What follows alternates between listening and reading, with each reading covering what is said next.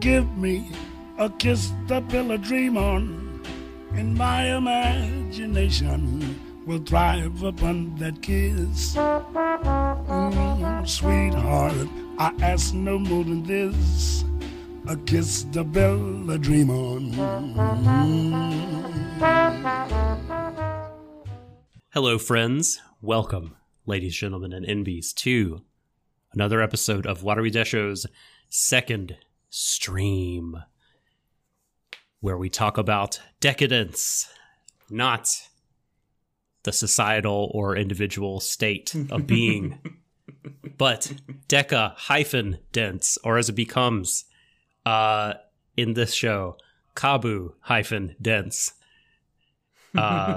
This wonderful summer anime from the creators behind Mob Psycho 100 that has been largely a delight this season. We've had a lot of great things to say about it. Will we continue to have great things to say about it as we talk about the ending? Stay tuned and find out. Thank you, Catherine. Yes, I got a pretty significant trim. Yeah. I got a haircut too, by the way, but unfortunately it happened several years ago. Ba-da-ba-ba-da-bum. Oh, I'm on fire already. Hey. I'm on fire already. That's it. That's it. I'm on my way. Very good. Greetings, everyone in chat. I think we've once again had to, let me pull back the curtain a little bit and to say we've had continue to have our technical difficulties with YouTube. So the stream popped up for just a few minutes publicly. When it is, so if you managed to get in, fair dues to you. You know what? I dodged security at a concert once. It's fine. It's just rock and roll. It's cool. We hope to get all this for the patrons' benefit straightened out in the coming weeks.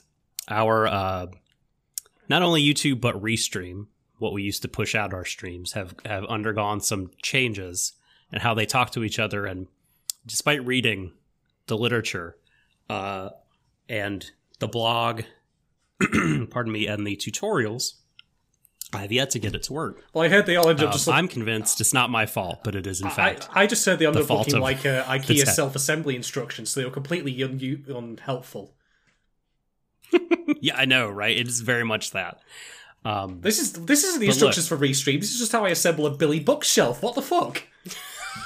It's just, what is this? Like, was this translated from Korean through Google? I don't understand. What was that? Was that your microphone or Vergalia's? Where on one of the first podcasts she read the instruction. That was yours, wasn't it? It was something. Where you like read that. the instruction manual. It was just nonsense. Just incredible. Oh yes, you're right. God, I'm sorry. When you said instruction manual, I thought you were referring to an IKEA thing, but no, this is my old microphone that was like right. Oh my God, it was like so essentially like excellent for the making of the musics or something like that, and yeah. Yes. and I'm like, oh, so good. I want to believe that it was just written by the janitor while he was incredibly drunk. Like he in a good way. Like he got it all written out, and he hit spell check. And no, spell check isn't perfect, but it was good enough.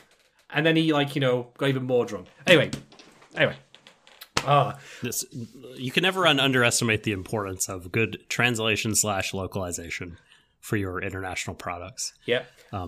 Speaking of imperfect. Oh. These fucking glasses. Oh, I thought you were going to talk about decadence. I thought you were going to talk about decadence then. No. I mean, but are you wrong though? No, you're not wrong about it being imperfect. I wouldn't call it a perfect show, but to just show a bit of leg here when it comes to my opinions, I think it ended strongly enough. I'm fairly satisfied. Do I?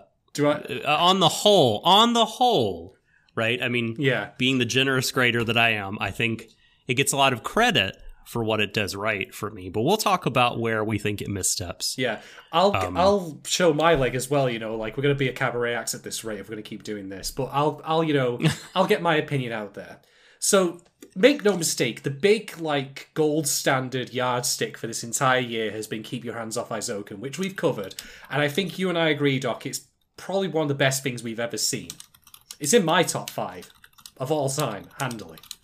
No, Woo. Yeah, Wow, I haven't thought about that honestly. Where it ranks. yeah, but it's certainly, I think you would agree, one of the best things we've ever seen, and undoubtedly the best thing we've seen all year. At least up until the conclusion of this season, where we were going to debate whether or not Decadence was going to dethrone it, because I was of the opinion, and you might note my excessive use of the past tense here if you're being attentive, I was of the opinion that it could very well do it. It could go beyond the Aizoken, you know? Plus Ultra. Yeah, it could go plus Ultra. And I'm sorry, but it didn't in the end. It was that close. It was that close to doing it. It stuck the landing. That's my often used metaphor. But the landing was a bit wobbly, and you know something fell out of the overhead locker on the way down. That kind of thing. But make no mistake, this is still a phenomenal show. And you know what? I'm going to be complimentary by invoking Aizoken in this sense, because Aizoken was Aizoken was a celebration of the creation of anime, warts and all, admittedly, and of, you know, the power of imagination, how one can translate that into entertainment and art. But the thing is, like, I think that Decadence is the exact kind of anime that could only be created if you had that spirit that you saw in Aizoken. In fact, call me crazy, here's my wicked headcanon. What if I told you that Decadence was the original anime produced by the Aizoken team in Season 2? You can totally see it. I can believe it. Yeah, sure. That's it. Sure. That's it. Yeah, it feels like, you know, Aizoken was like, look at all these things we create, and then Decadence is, funnily enough, the parallel thing that says, look at what we did create, if you follow my meaning. It's still an exceptionally brilliant show, and I honestly doubt we will see anything in the fall that will come even closer. Like, it's just unfortunate. Like, you had to be released. Like I said, even when we covered Aizoken, anyone who releases anything this year, like, you know, I mean, first off, I'm so sorry because 2020 sucks. But secondly, you know, you've got to go up against that standard, and that's awful. That's just unfortunate, you know. That's like saying, you know, you're gonna, you know, you and your little indie band are gonna go and play at a concert, and then I'm sorry, but wouldn't you know, the Rolling Stones have just turned up, and I'm like, they just performed, and you have to follow them. Yeah, thanks a bunch for that. But yeah, phenomenal show, and I will go into a lot of its virtues before the end of this podcast, along with my criticisms of the last episode, which are, in my opinion, the weakest of the run, with a little bit of that also falling on the shoulders of episode 10. But weakest is a relative I think term. I can... Totally. I think I agree with the last thing you said, that the last two are probably, in relative terms, the weakest. Although, I mean, yeah, it's really, really hard to measure up to the quality of, especially the first half of this show. I mean, it just kept getting better and better. So, you know, a drop in quality from that is something that still is a fairly solid, if not outright, just good piece of anime. Yeah, if you go from a 10 out of 10 to a 9 out of 10, that's still a 9 out of 10. Let's be fair here. And just to put it again on the table, like, if the show had maintained that level of quality all the way throughout, including these last episodes where it floundered a bit, in my opinion, then I 100% would have given it my AOTY. It would have been Aizoken. No question, no debate in my mind. That's why I felt so convinced it could do it, because it had so consistently met that standard, and then just... And the thing is, I have to say, and this is me being, again, an arrogant prick, so I apologise, but I think they could have done things differently to push it over that line. Even within the confines of the events that we get, and that's not me saying like there needs to be such a radical redo of the way things turned out, but I think they could have just done a couple of things differently. And there's some things they actively did that like really kind of bothered me a little bit.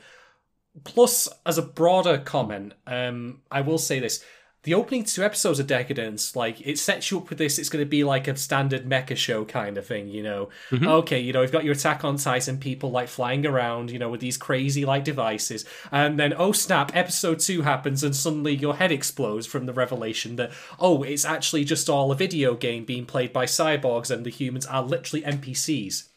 That's what they are to them, really. And then after that point, we get all of our anti-capitalist stuff. We get all of our stuff about the prison industrial complex. We get things about, like, narratives, all the stuff we discussed before. But the problem with the last 2 episodes is that they actually become the very thing that people thought it was going to be at the start of the show, which is just another, you know, Attack on Titan, we fight a big bad guy, it's the end of the story kind of thing. And I'm like, it's not quite that bad. It's not quite that plain.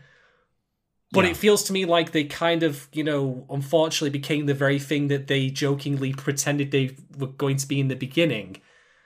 Which, Anyway, we're going to discuss that because we do have a certain order to this. We have a certain order to this thing. We do. Well, listen, no. We do. But I feel like I have to quickly respond and to just get my own thing out there because we're both vain and both appreciate getting our own opinions out there. Welcome to a podcast run by two. I know, by two white men, you know, 2 wankers. Sorry, well, I'm the wanker. I apologize. When I say 2 wankers, I'm like, it's all on me. You know. No. Listen. It's not an unfair description of me either. So, but regarding the ending, I mean, look, I think they felt rightfully that they needed to get everyone involved, and you know, they just kind of took, I don't want to be like this to sound churlish and say like they took the easy way out, but like they took a very straightforward approach to bringing everyone together and giving them something to do, you know, some of it more important, some of them less important, like roles to play in the final conflict. And I think that instinct is right, you know, to want to do that for your characters. But I understand where you were coming from with your kind of like, like this could have been like maybe more interesting, original, or elegant. I do think they do the big monster fight in a way that we'll talk about this in more detail, but I think that they did a couple crucial things in episode 11 to make the existence of this giant monster actually work for the larger themes that they were going for in the preceding stuff of the show. It doesn't cut against it the way that we really feared that it might when we talked about episode 10. Yes. So in that, I thought they succeeded. But we'll and then I imagine we both have a lot to say about the ending. So why don't we, like you said, we'll get to patron questions, and I will turn down the volume of my Windows sounds so that they won't come through the podcasting. Fair enough. They're supposed to be muted. Why are they not? If your PC starts playing Dispatcho or some nonsense like that, I'm gonna have words with you, right? I know. You should. You deservedly so. Just saying. All right. So, just as a reminder for people who are coming into this format late, I mean, I don't know why you're like coming in like 2 episodes before the end of like our Decades discussion if it's gone free to air. But hey, fair play to you if you are. This is our second stream format, so there is no plot recap except where appropriate as context for our talking points. So if I say this person, you know, this was really deeply thematic, and I don't explain why or what's going on, you're going to have no clue what I'm talking about. So I will, of course, chuck that in there. And that will also mean some reference to previous plot points and things we may have already discussed on the podcast. Doc's already alluded to some stuff with the Omega Gaddle, which, you know, great final boss name. It's always got to have Omega in front of it. Right, of course. You know, or maybe something holy like Seraphim, but that's not the style of the show. But of course, we do have patron questions first, and you might be yourself, well, what's a patron? And my answer to that would be you, if you subscribe for $3 or more. Or rather, you can subscribe for $2 more, but to also ask questions as we go on our second stream format, get yourself to patreon.com/WarriorDashShow.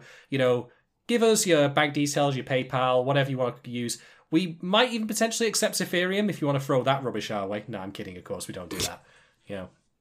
We will accept your what's the green juice?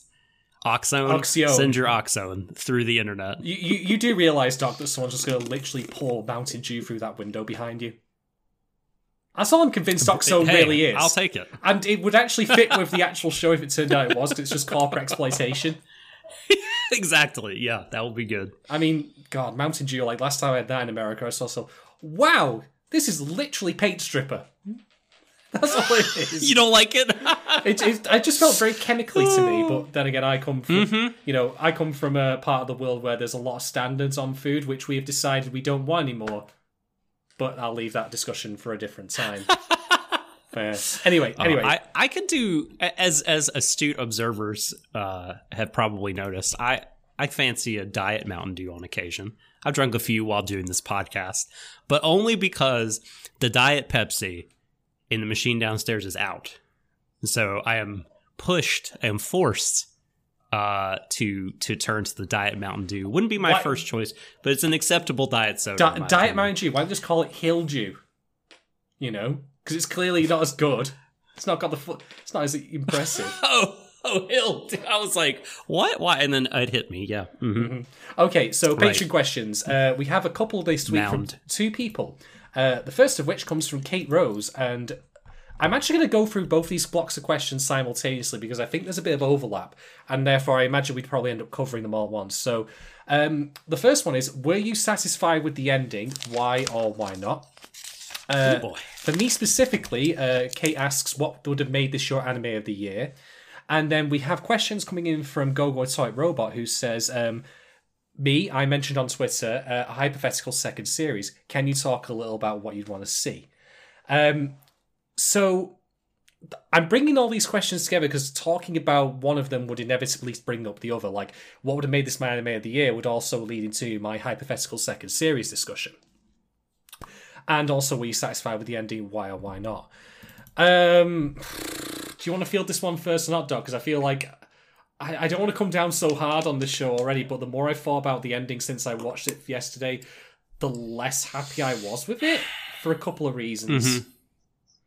Well, yeah, this is probably where I'm like the least enthusiastic about the show, was kind of how they wrapped it up post the monster fight.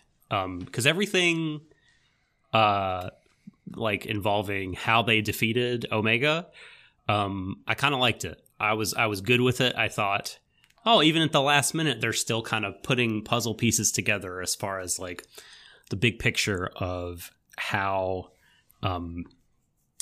different societal movements fit together, how different echoes of the past, even if they fail to bring success at the time, can be a foundation for future revolution, all that sort of stuff. I was like, this is really neat.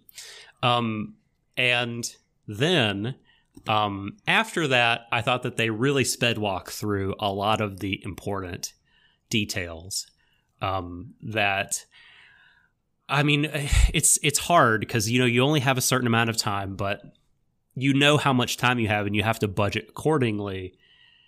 And I felt like the show had been really, really solid on its attention to detail and not kind of leaving loose threads up to this point.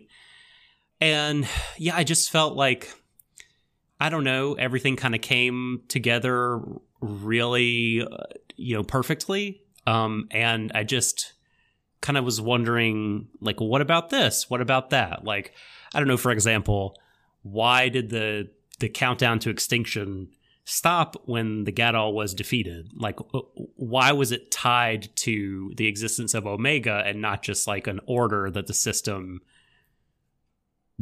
sort of committed? It was like, okay, I'm going to execute this because all this is a problem. Like, why does the elimination of Omega, like, that's only part of the problem. Like, surely it considers the rest of it, decadence as it is now, still an issue. Like, I wasn't really clear on how that, overcame everything. Maybe I just didn't understand the sort of like gravity of what Kaburagi was doing, talking to like the core, gaining administrative power, but like it sure didn't seem like he was like eliminating it, because the system was very much like, see you later, fuck you, you're not gonna change anything. And lo and behold, And, like, they kind of didn't, to be honest. They didn't really say anything, and like, and it just went away. And then 3 years later, they've constructed, we get to miss out on the construction of the society of kind of the reformation of it with like the two races living together and the Gadol living as pets and stuff like that. And then the one thing that I thought was really annoying, honestly, was that Jill forgot that she had a data backup of Kaburagi. And so well, I don't think she forgot, actually. I think what happened was she gets that little like PDA given back to her by Minato. I found it 3 years later, and that is in itself like, okay, how the fuck did it take you that long to find it? Whatever. Is that? But I think what happened? I missed that detail. I think it was stored on that, and that's when she was like, because she was going through all the files. I was like, wait, what's this? Okay, right. Let me try and take this up because there's a lot to talk about here. I think. Wait, hang on. Well, I still have one more detail to point out about this. Keep it coming. Because so whether or not the little Dragon Ball radar was, given back to her then or whatever, either way, she still forgot that she had this backup of Kaburagi because, Minato was like, hey, what's this red folder? She's like, oh, when I did the upgrade of Kaburagi, that's when I bet. Holy shit.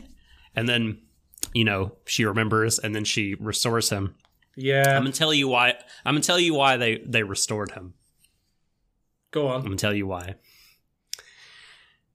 Because it's 3 years later, and now Natsume is old enough to legally fuck.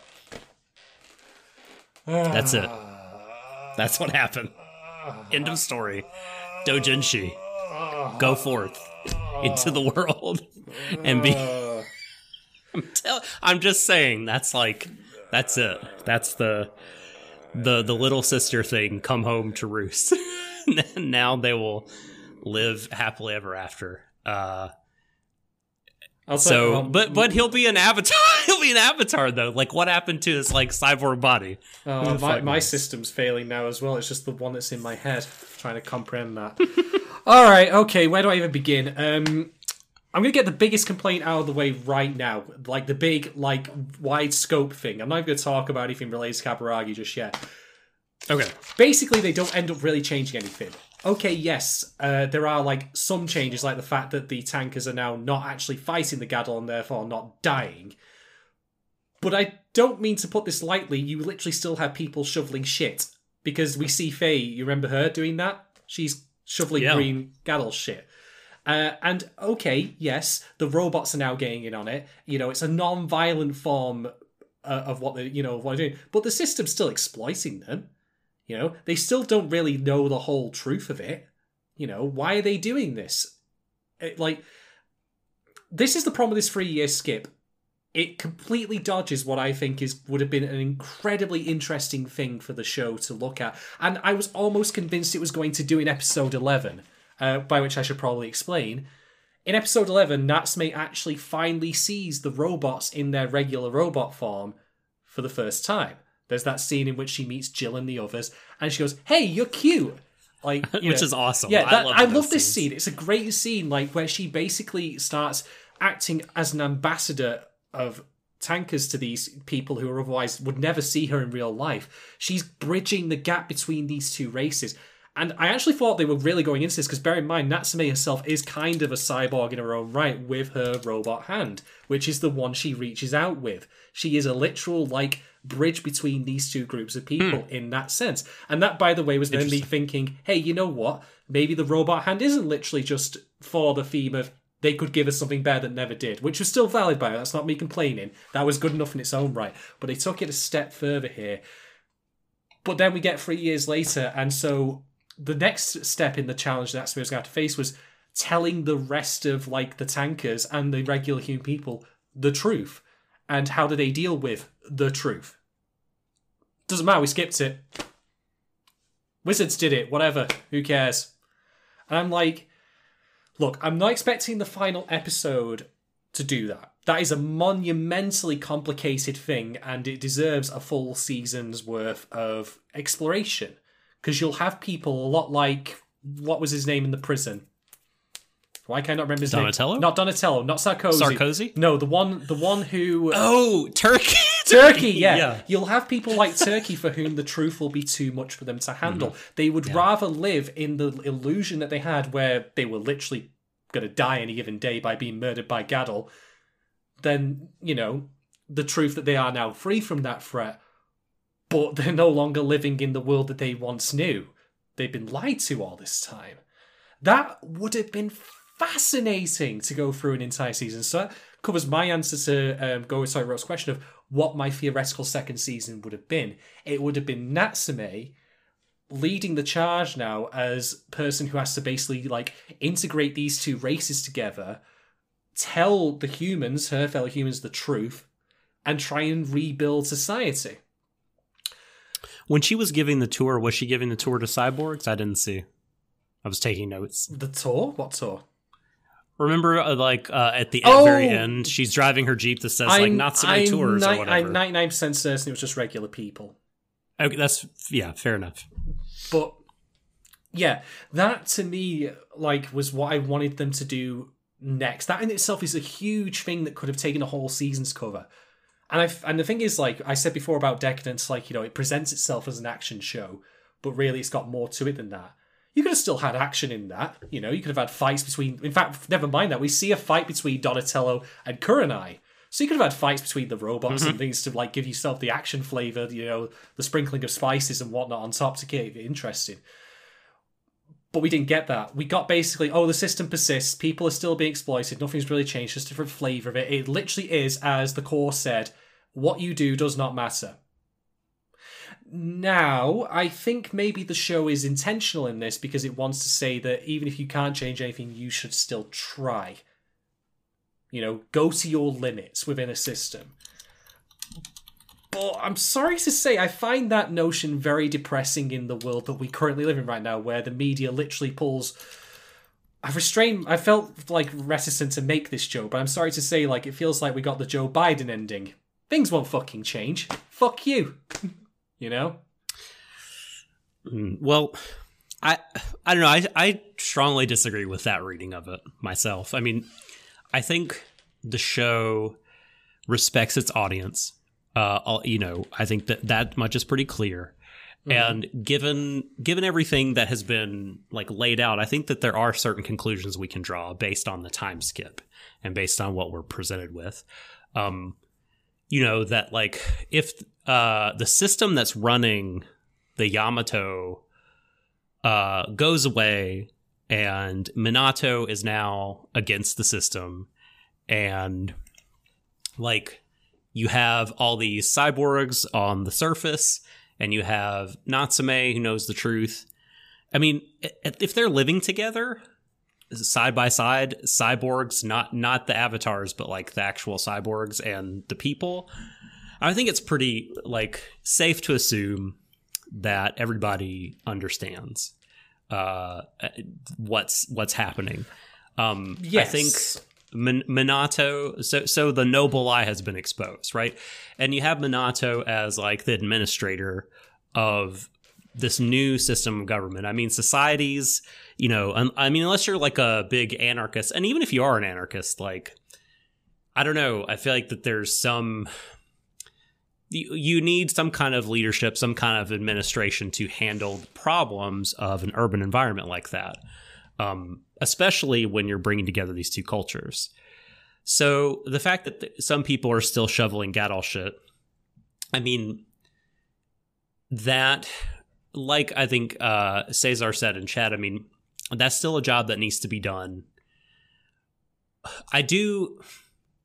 It would have been interesting if they had a human in space on the big ship in the government like an actual I'm sorry, human. I'm sorry. I just imagine Natsume in space, like, as she's just trying to figure out how it works.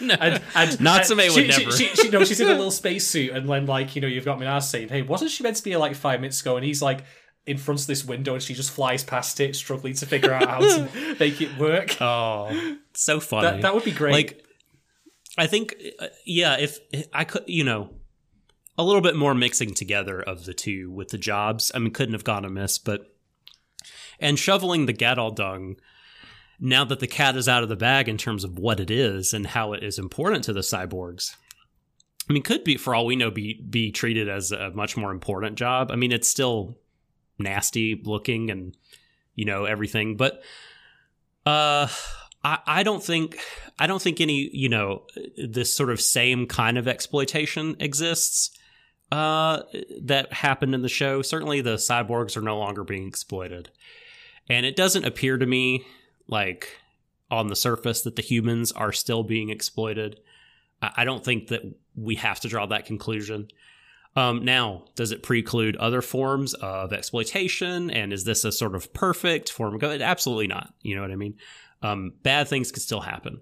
There's still a lot of potential for season 2.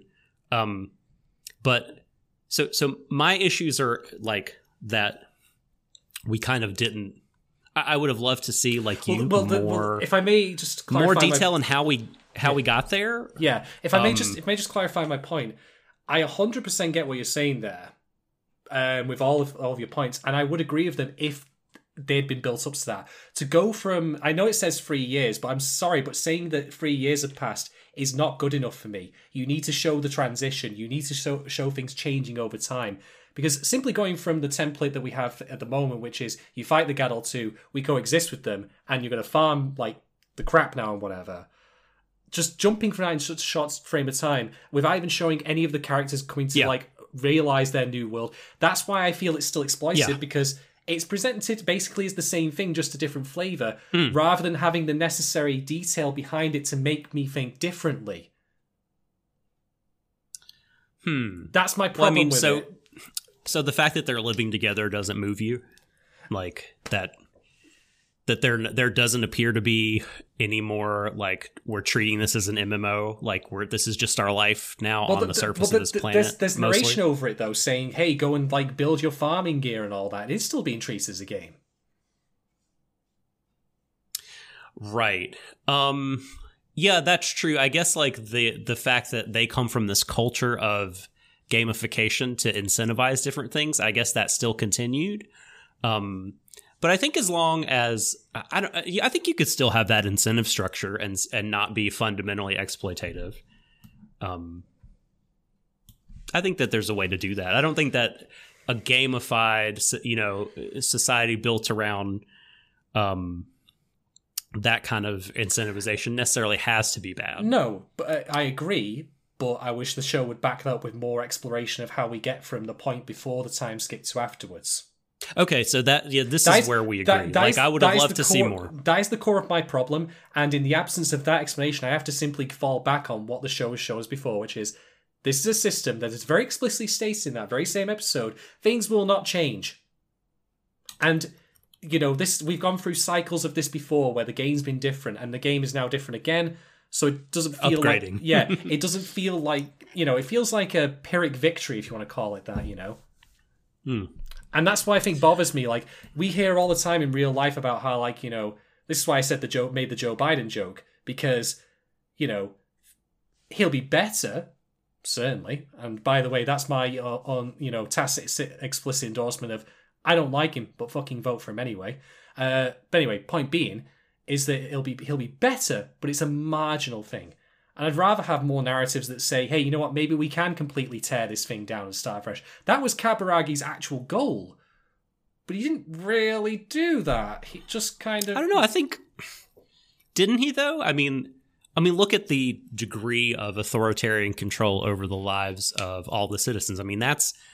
The fact that that's not there is like a huge deal, and now their society is free to evolve in whatever direction they would want to. And it's only been 3 years, and so to me, it actually feels more organic that they would try something out that kind of hews close to some of the structures that they had in place before.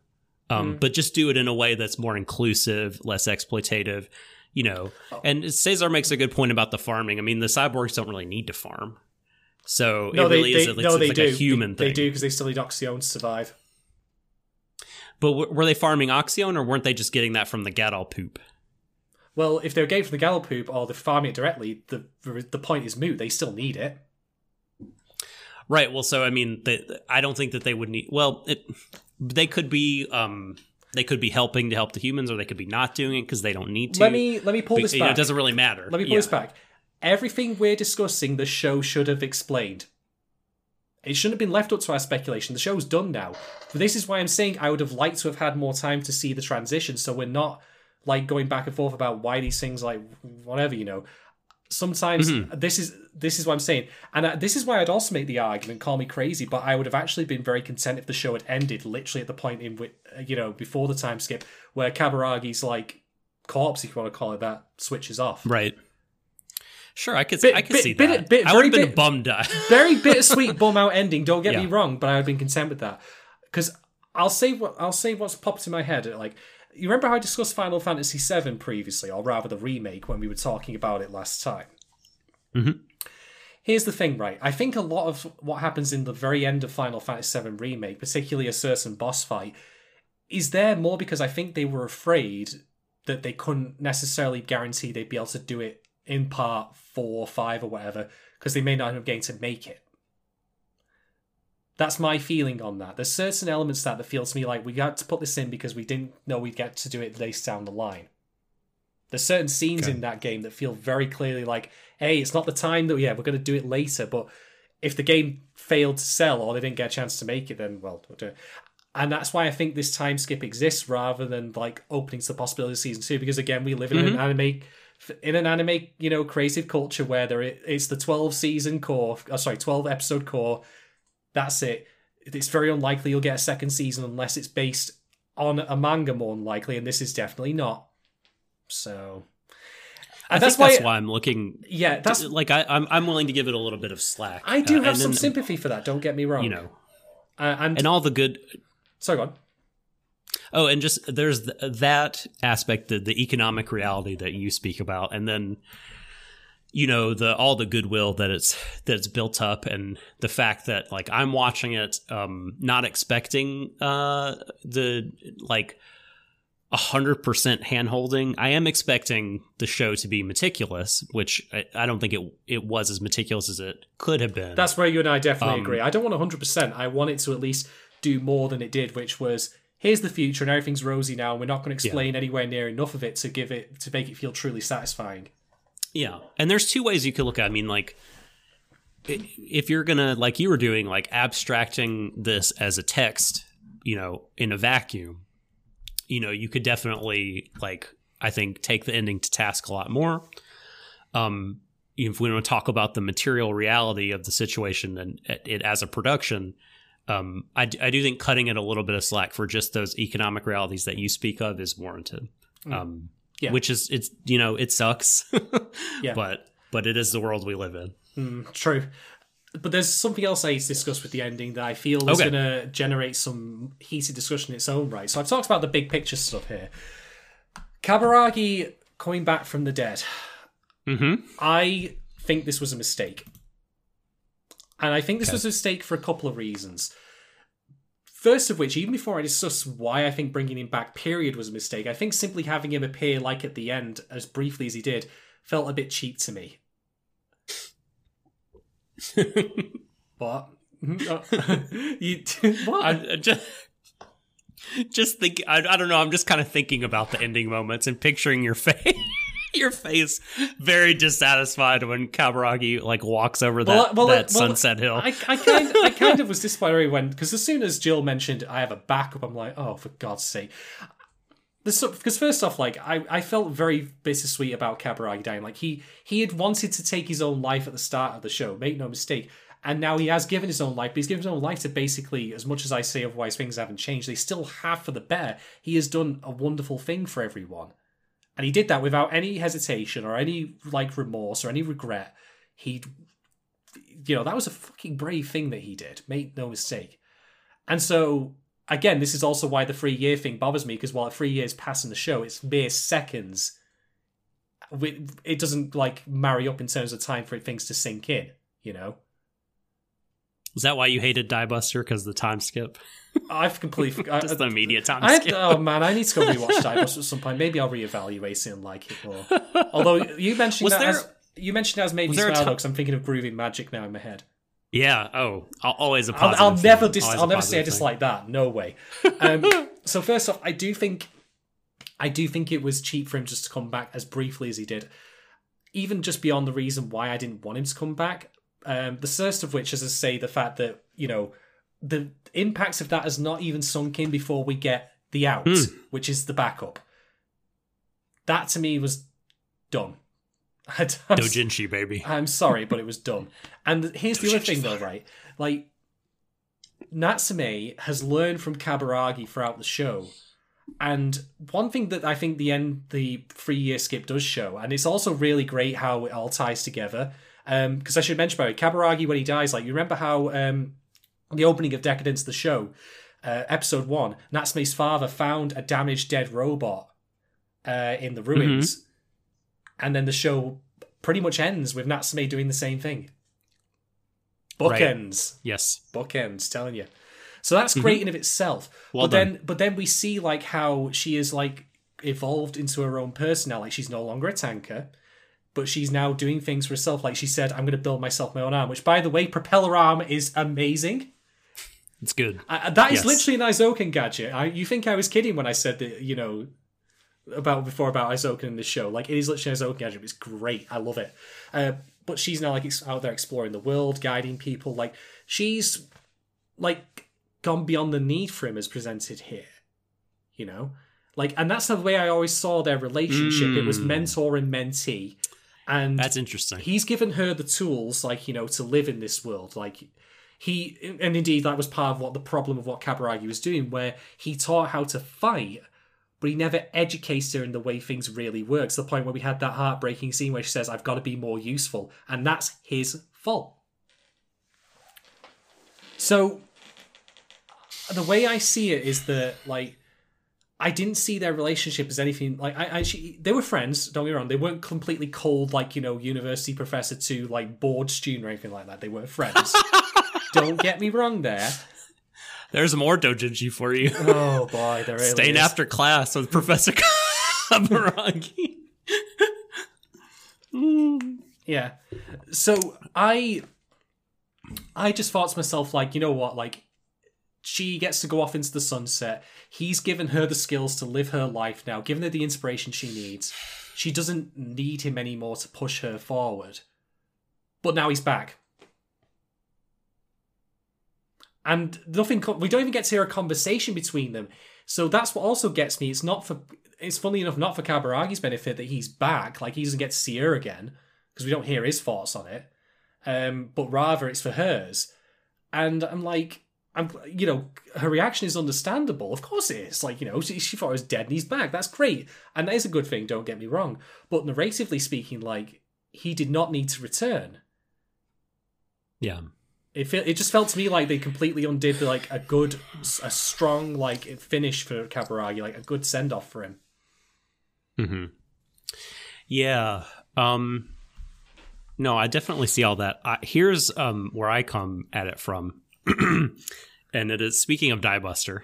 I come at it from the point of view where I'm like, I don't really care. Like, I don't care. I don't give really a shit. Care.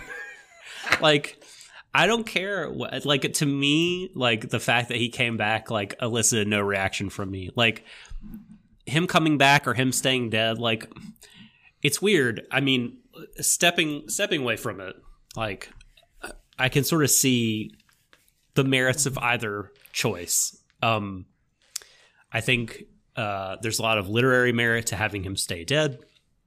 I think that there is some fandom merit to keeping him alive, bringing him back. But, I was kind of like, my mental space was like, well, the show has accomplished its goals.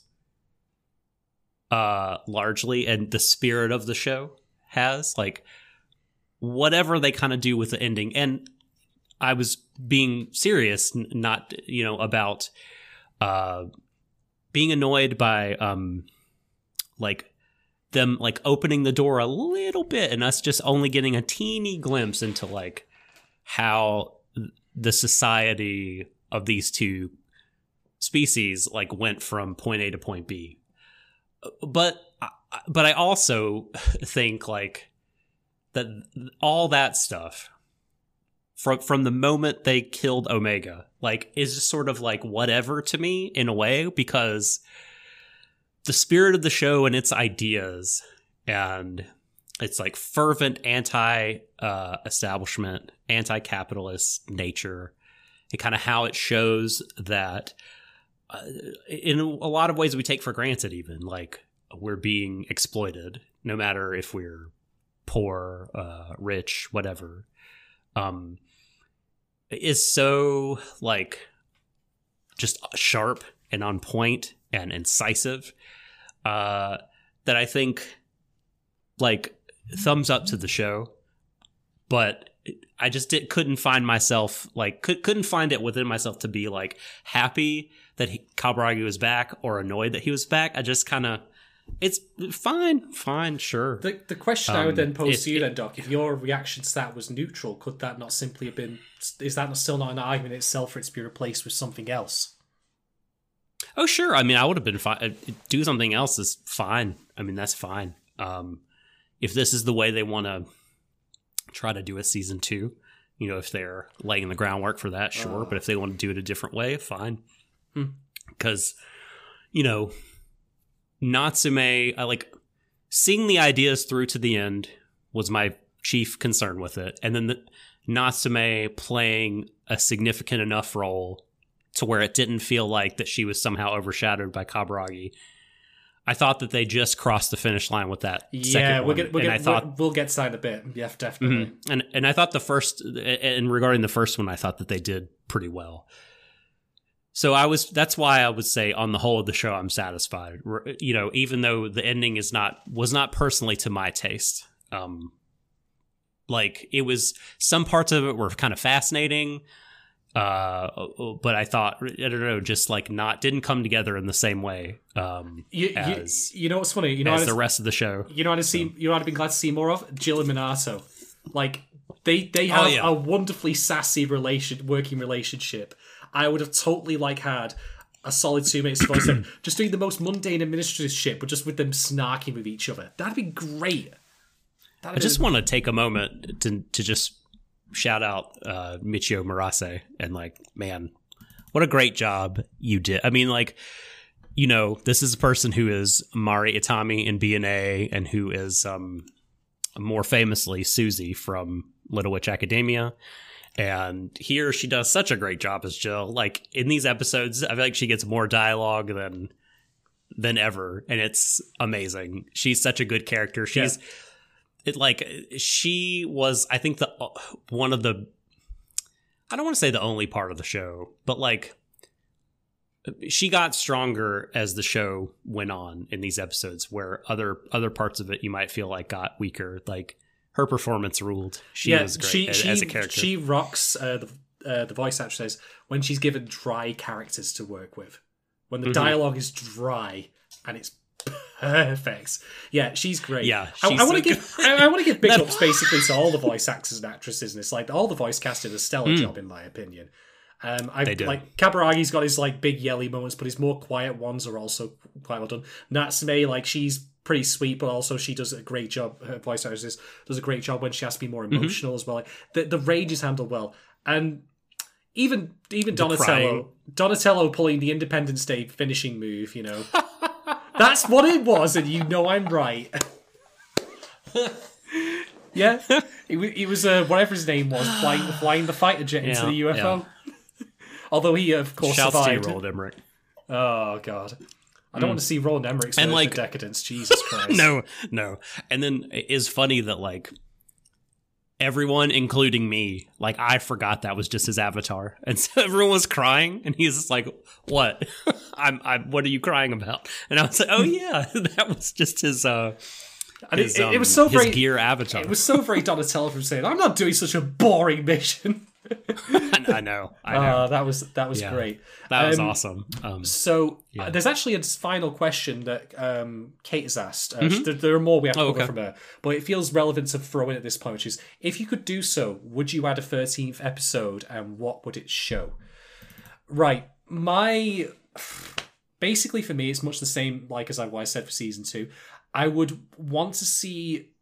Here's how I'd pitch it, basically, right? It would not be picking up at the end of the show, like where Kaburagi returns. I'd have it be the immediate aftermath. This would be like one of those special episodes that you get to see occasionally that don't have to follow strictly like time continuity where it must be after the end of the show. It could slot seamlessly into a part before.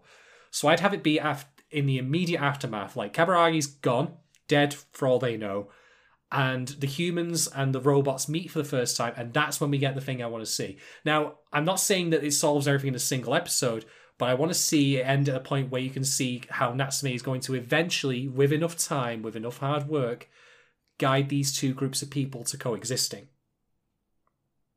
I could get on board with that. I really could.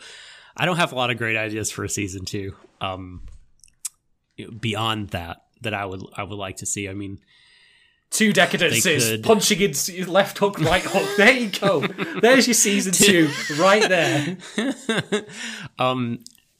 Yeah, I mean, I guess they could like do a far future thing and take a different political tact on it. But do you want to see a second season of this now? Or are you still? Because I don't know. I kind of found myself where I'm like, you know what, like, I'm good with it for now. I think it accomplished what it set out to, and unless like you're saying, unless they tell a story of the new society reconstructing itself and getting to like achieving the sort of thing that they show at the end of episode 12, then I don't know if I'm interested in going back in for anything else. The irony being, again, if they had not done the 3 years later time skip, then I would have absolutely loved to see a season 2. But now they've gone 3 years later and everything's quite peaceable. Like, unless they did a season 2 in which a brand new villain emerges of some description, right? Which is certainly doable. Don't get me wrong. Oh yeah. But the thing is that of course means that I would have no interest in seeing it until I know that it's good enough to follow up, because now I suppose I should mention, like, I feel really, really bad for Studio Nut for 2 reasons, one of which we've already discussed, which is that it feels to me like they had to, play some of this ending safe. We've got to get the big moment, we've got to get the big drill punch in with the OP play, which was good, it was great, don't get me wrong. Yeah. But, it would have been much braver if the end episode was completely devoid of any action. It would have been. Whether or not better is up for debate. But anyway, so that's one thing. But the second thing is, how the fuck do you follow this up? In general.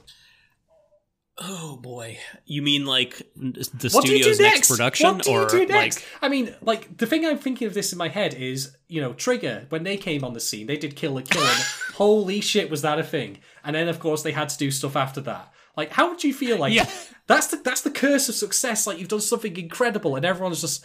Eyes are on you now, like, people expect a lot. And that's awful. All too often, right? I mean, it's a great example with Trigger. Like, so instead of, trying to make another amazing original work that will be judged against what you just did, the safest play is to just do a light novel adaptation. Do the Studio Nut will do its when supernatural battles become commonplace. Oh, and God. Then people will just be sad, except for super fans of the light novel. I can't wait for them to do something set in a high school. Yay! All right, yeah. Oh, that's this is what we need. This is it. Yeah. The Decadent City high school life. They need to cut to far future. You have the grandchildren of Kaburagi and Natsume, or the grandchild daughter in school, and there's still latent discrimination against the lowly NPC humans or whatever. And then, yes, she has to navigate the treacherous social waters of school. Coming in summer this society. Coming summer 2022. God, that was hard to say for some reason. Coming summer 2022 from Studio Nut, a brand new anime.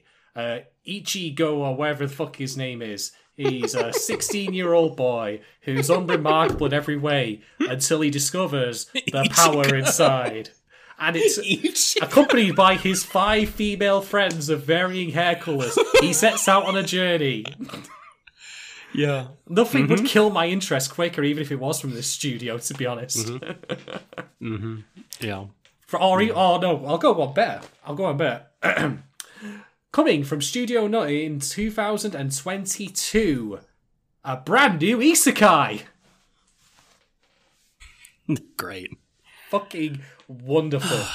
Yeah. This is not an all isekai or bad claim. This is we're playing the percentages. Yeah. I mean, not all isekai are bad, but unfortunately, not all isekai don't feature endorsements of slavery either. So you really are taking a chance these days. Yeah. Just saying. Yeah. Financed by Crunchyroll. Yay! Love it. Bloody perfect. Love it. When you see them on the production committee, go run. Yeah. Is that? Do we have more questions or no? We do. This is actually again another case where questions overlap a little bit. So from Kate, we have: do you feel Natsume and Kaburagi were equal protagonists, or did the show favour one over the other? Who did it favour, and why do you think so, if that's the case? And from Gogo Type Robot, at the start of Decadence, Natsume is set to be the lead. However, the middle of the show switches to Kabu as lead, or both as co-leads, depending on the episode. By the end of the show, do you feel both leads were well served, and if so, why? So, similar-ish question here. My original thinking on this, and we discussed this last time, was I felt that Natsume served the function of a character manufactured not for the benefit of themselves, but for another. And, so I'm clear on this again, that's not a bad thing. I'm totally... But in of itself, necessarily, like, the concept itself isn't good or bad. It depends on what you do with it. Yes. And I had some problems with the fact that, like, you know, the reveal comes to Natsume too late, such that all her actions are in the confines of, like, you know, hey, we're going to repair this wall. And it felt to me like a bit pointless. By the way, I love that there was a subtle callback to that, because the entirety of Decadence reassembles so ridiculously quickly. And look at what the poor tankers had to do just to do one patch of wall. Like, literally, Minato could have pushed the repair wall button, which, if you've ever been to a bowling alley, like, you know, you've got, like, the soda drinks button, like, next to your settings. Like, that's what he's got there. He's got repair wall, light refreshments, you know, Netflix and chill button. That's how easy it is for him to get it fixed, and he just doesn't do it. So I like that callback. But I think that once the truth was revealed, like, and I really, again, wish they'd expanded on this further, her role in firstly speaking to the robots is pretty good. I like that. I like that she started to, like, act as a mediator. She was totally okay with them. But the thing is, I think the show is very, very clear on the fact that it is wasting Kaburagi's favour by the fact that, well, he's the one firstly giving his life to save the world, and secondly, the entire sequence of flashbacks that he has while he's plugged in to cause Decadence's Limited to release. That to me seems like it's pretty clear what the show's telling you, which is that Natsume is an inspiration to him, but just because she's an inspiration to him doesn't mean that she herself is a lead or an active agent in this. Heck, you know what I would... Crazy idea. Imagine this. Imagine...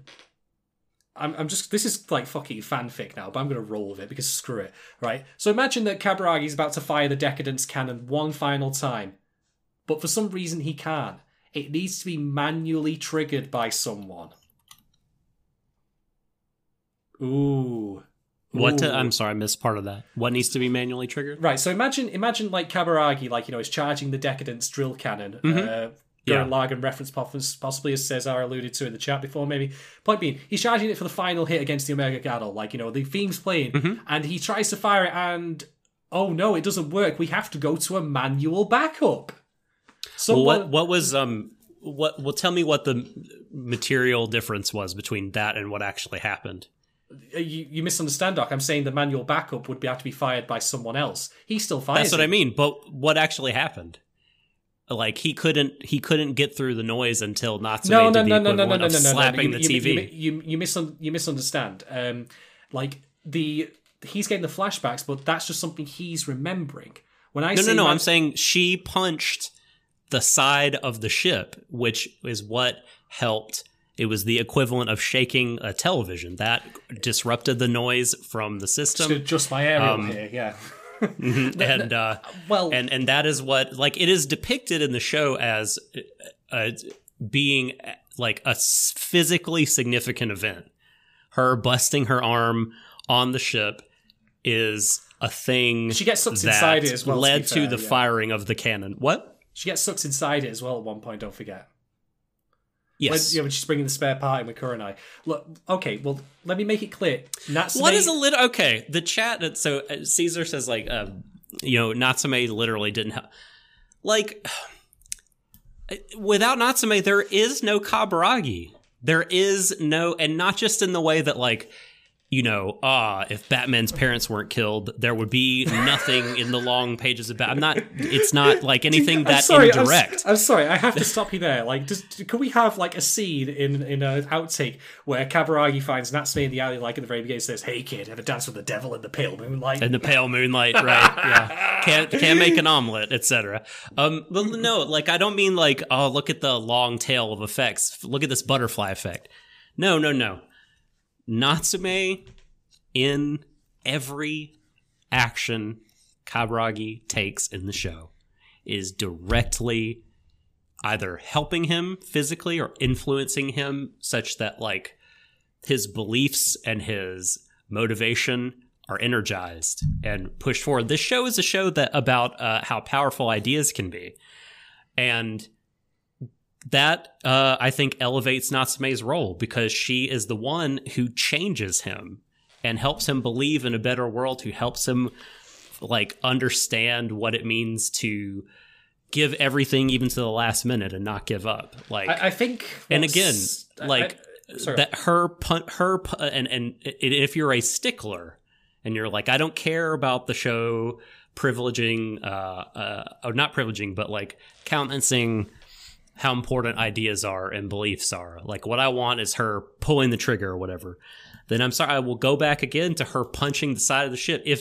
And immediately after that, the system crackles, fades, and goes away, and then Kaburagi is able to activate the decadence and take control. Well, that is presented in a causal fashion. That is not a coincidence. The show textually is saying there's a causal relationship between the two, and it is the chain of events that directly lead to them being able to kill the monster. Yeah. Seriously? I don't know what more you want unless you want Natsume jacking in. But she can't. She's not a cyborg. No, Doc, you misunderstand. I'll put it cleanly. If you have... Natsume be the one who has to actually fire it, then that means that she would end up killing Kaburagi by doing so. And so you can have a moment of her debating that in her head. Make her a more active participant in this. But she wouldn't do it. I don't want her killing Kaburagi. No, do I. But, like, I'm talking again from the perspective of a writer here. That would make for great drama. But I'm also saying that we want... but that would... what I'm saying I think that would suck. The themes would be undercut for me if, like, what you have to do to create a better world is to kill your friend or be willing to kill your friend. I kind of dislike that.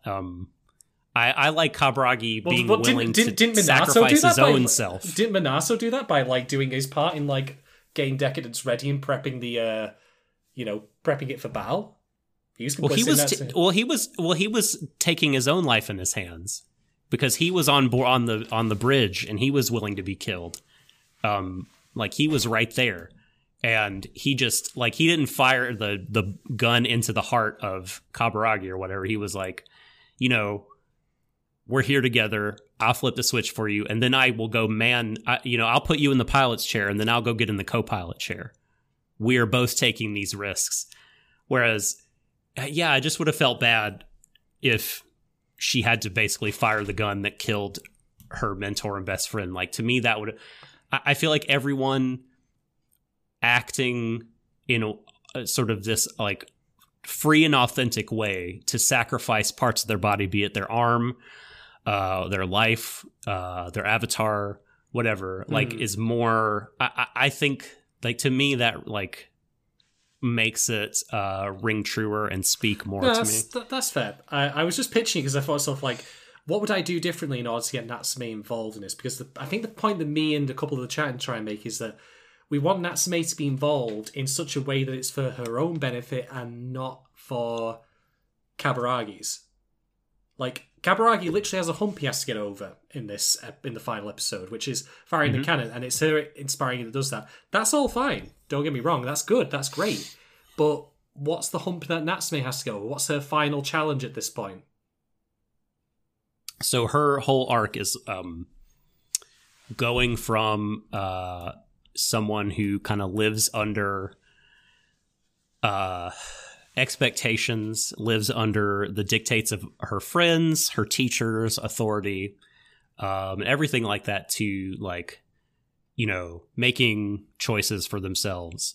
And when we left her last time, she had to deal with the repercussions of that, saying, like, well, if you're going to be this autonomous person, like, you also have to deal with, like, the truth of the world. And she took that on, and she still chose to help people. She still chose, like, to, you know, not like she chose the path of, like, helping everyone, helping the cyborgs, being friendly with them, helping her boss. Like, I don't know, like, it just, to me, felt like the natural kind of progression and the end point of her arc of, like, the benefit is she's choosing to do this of her own accord, and she can now, and it's what she wants to do. Okay, fair enough. I think for me, like, maybe I'm just conflating, like, something that would seem visually more impressive than what actually happens. But I think that we can agree, and you said as much when you said it just barely put her across the finish line before, that I think we can agree the show is weighted in favour of Kabaragi being the person who does the most, who has the most impact on the events of the show, who the show is arguably most about. Yeah, I think it can depend on the framework through which you're watching the show. I mean, I think if you are concerned with, you know, like, physical, direct, getting your hands dirty causation, you know, a very kind of material way to look at things, then he does, because the show has sort of set it up to where, like, he is part of a species that can do that. But I do think that just looking at it solely that way undercuts, like, I don't know, just undercuts Natsume's rightful place in the story, and how the story from the very beginning has said Natsume is important because the beliefs that she has impact other people, and that's important. The show is about, you know, revolution. It's about overthrowing established oppression, overthrowing immoral norms, and all those things require action, but all those things require ideas and ideology to fuel that action. Both are important. You can't have one without the other. And so I think both happen to be very, very vital to the show and what it says. Absolutely. So I think it really just does depend on your point of view, honestly. I'm steadfast in this.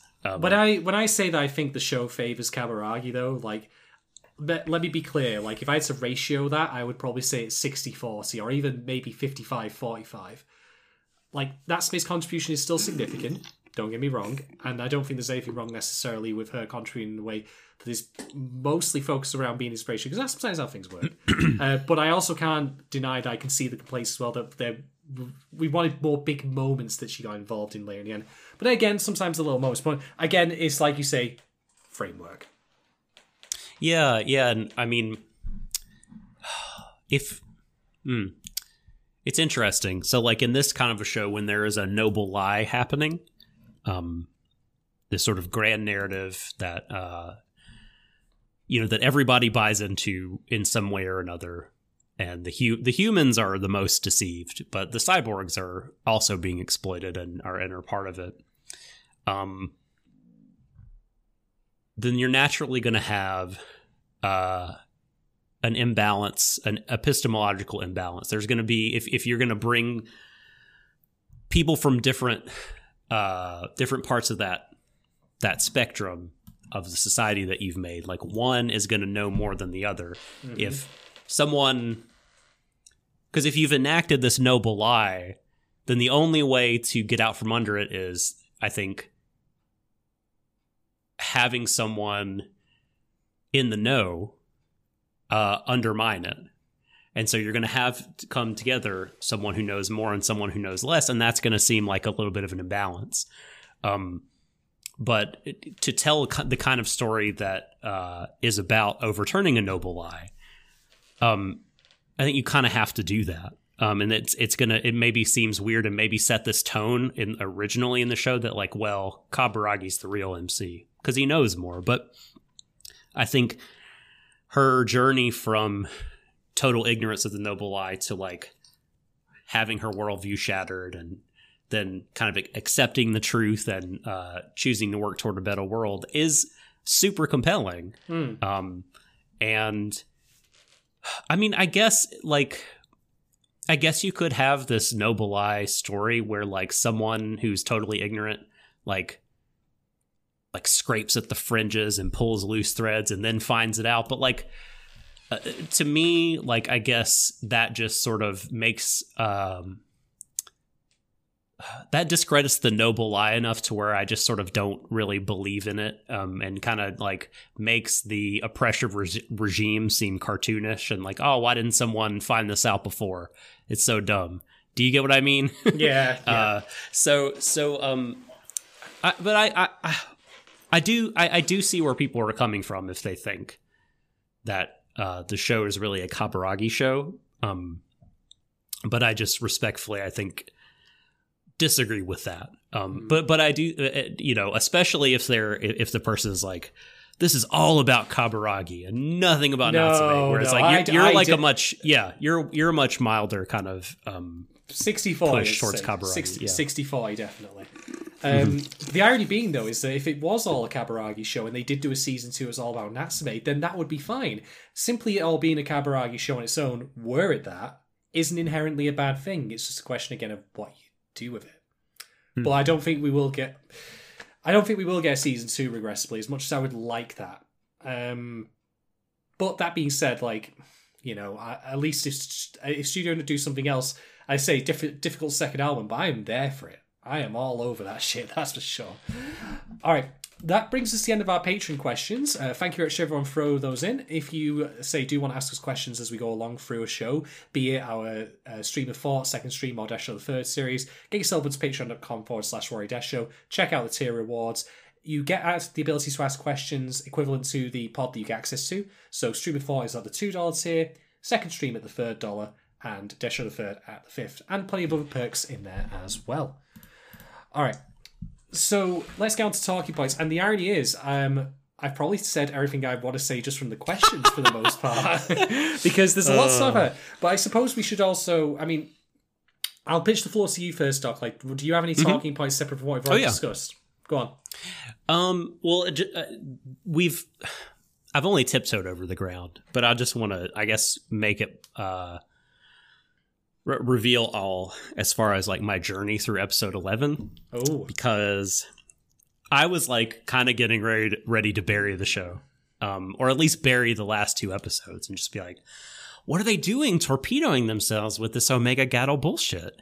Like, rather than saying, like, is this some sort of appeal to, like, the conservatives among us who, even after seeing all of the preceding 9 episodes or 10 episodes, are like, you know what? I'd still be cool with a big, giant, overarching system regulating everything, because I feel like order is so great. oh no, it turns out like there's no system could do that perfectly. There will always be flaws inherent in the system. Oh no. Oh, because, as I said, they just wanted to have a big action finale, even though it's not really justified, at least as I saw at the time, that is.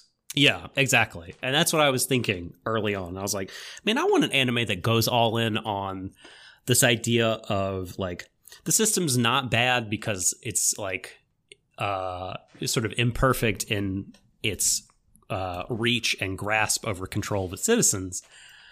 Like, I want, the perfect system, the quote unquote perfect system, right? Having like perfect control, but like the show still saying, fuck that. Like, we don't like this because it's immoral, it's inhumane, it's unjust. And so that's why we topple it. Like, that's what I was thinking, right? And then they do the thing that I think saves the bacon thematically of these last two episodes. And the show, the system rather, goes, well, like, this is all part of the loop. It does the whole architect matrix thing. Like, well, we prepared for the one. And, your the anomaly is just only I know the secret blend of 11 herbs and spices. I'm sorry, but right. the architect looks like Colonel Sanders. Yeah, I'm sorry, it does. I agree. Yeah.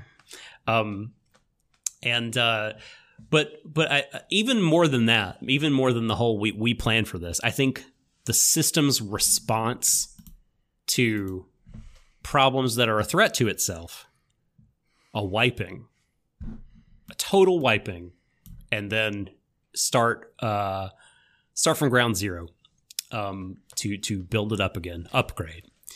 I think that saved it for me because we see that even in these giant problems, even though the system has created this big mess, a literal big mess, it's huge. Yeah. Not only did it foresee the big mess, like it already has these solutions calculated into it that like don't care about individuals. Oh, you only mean, cares about perpetuating the status quo. You mean the classic IT support thing? Have you tried turning it on and off again? Exactly. Yeah, that's literally what they're going to do. All right, I'm going to turn the system off. I'm going to reboot it. It's fine. It's fine. Like it, it understands that it's under no illusions of its perfection in terms of its ability to control everything. But it says like, well, we're going to fuck up. But when we do, we will just violently erase the problem. And whoever is collateral damage in that erasure, it doesn't fucking matter. What matters is the status quo will remain and it will continue. And so, holy shit, like that to me, snatched victory from the jaws of defeat as far as the plot point of Omega Gatto. Yeah. I was totally into that. Jill has a speech about it as well, where she basically confirms something that I suggested as where they might be going with it in episode, when I discussed it in episode 10, which is it is in itself like, a function of an imperfect system because it cannot control for every potential outcome. So it still follows that idea that, Natsume herself says it's a bug like me. So there you go. So it does fit. It is a puzzle piece that fits in the end. But I will wonder if the reason that it does that exists at all is, again, still not because of we want a big action finale versus what to me would have been its narrative utility. Because I still feel you probably could have swapped that out for doing something else. Like, I don't know. But it works. And that's good enough, in my opinion. Good enough is the way to describe that little plot point. Yeah. Another. Oh, sorry. Did you want to say something? I've just realised we've actually missed a Patreon question because. Oh no! Because clearly my glasses are terrible. This one comes from Gogo So Robo. Have you ever experienced being online for a game being closed down forever? So have either of us played like a ongoing service game that closes down? No, I haven't actually. The only MMO I ever played was World of Warcraft, and that is the cockroach of the group because it just will not die. Yeah, it's decided to run itself again from the beginning. Yeah, while the new one is still going. quite literally, because they did WoW Classic. So you're not wrong, actually.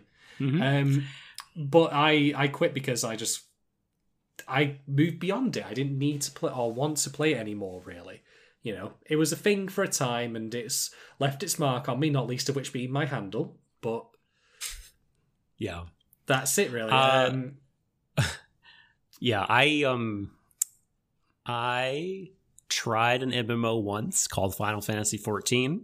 I never heard of it. And yeah, I know it's a very small niche kind of thing. Sounds like for it's just for randoms, like handful of people, like Yeah, it's you all wouldn't get it out there. It's super nerdy, so I'll keep this brief and just say, the MMOs are just not for me.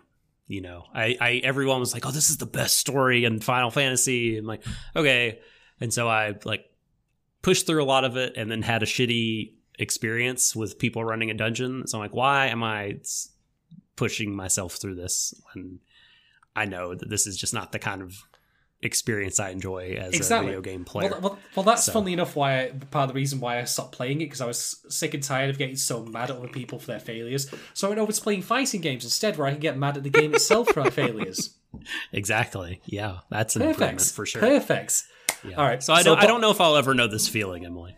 I apologize for missing that out, Gogo. Sorry, Roa, but I will just throw in a quick, brief, amusing anecdote, which was that there was I think it was Clive Barker, possibly. He did an MMO way back when, in like the late 2000s. I don't even recall what it was called.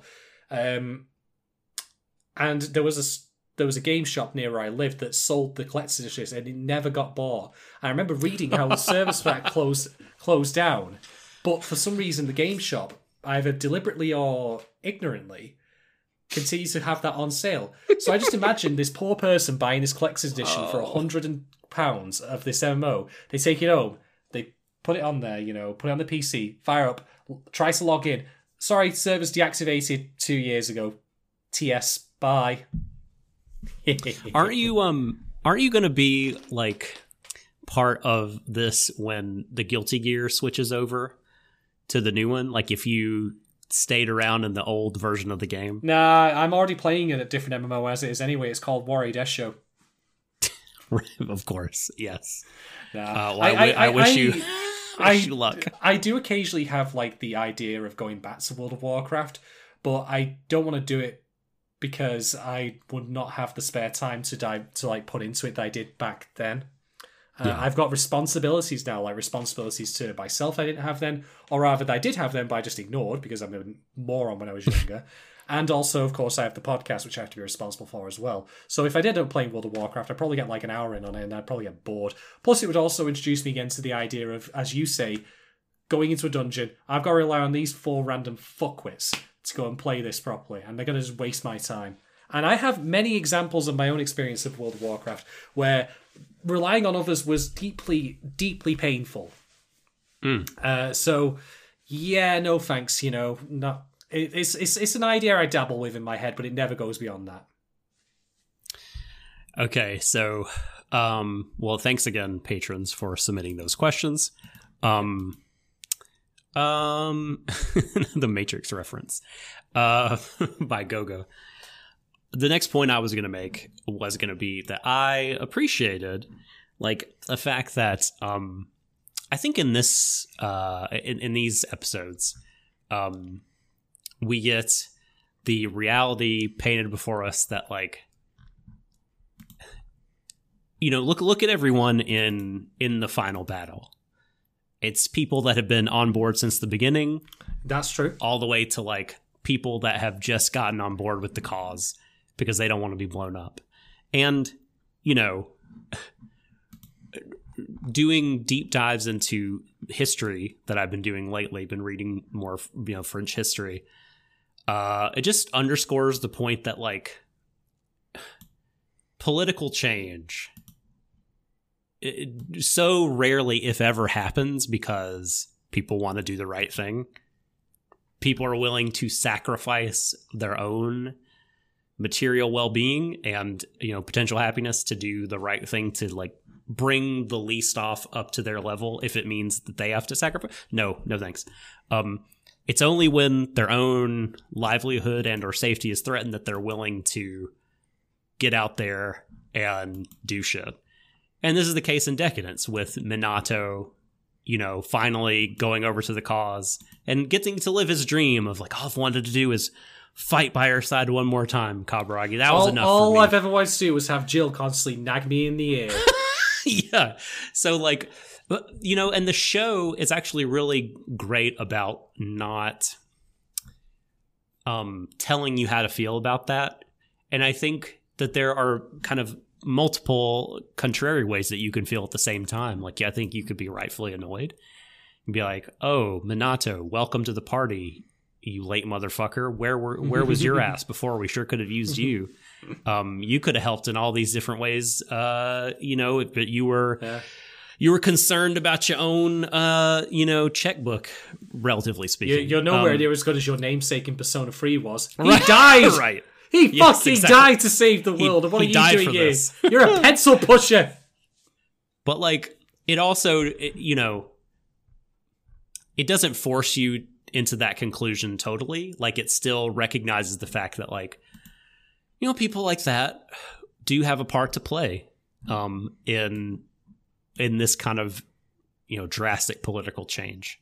Yeah. And you know what's crazy though, like, now that you mentioned this is what this show now reminds me of a little bit. It reminds me of the Foundation series by Isaac Asimov, because in that he was all very much, his stories in that series were all very much about how there is no sudden dramatic shift. Like, it's all based on the patterns of a lot of people.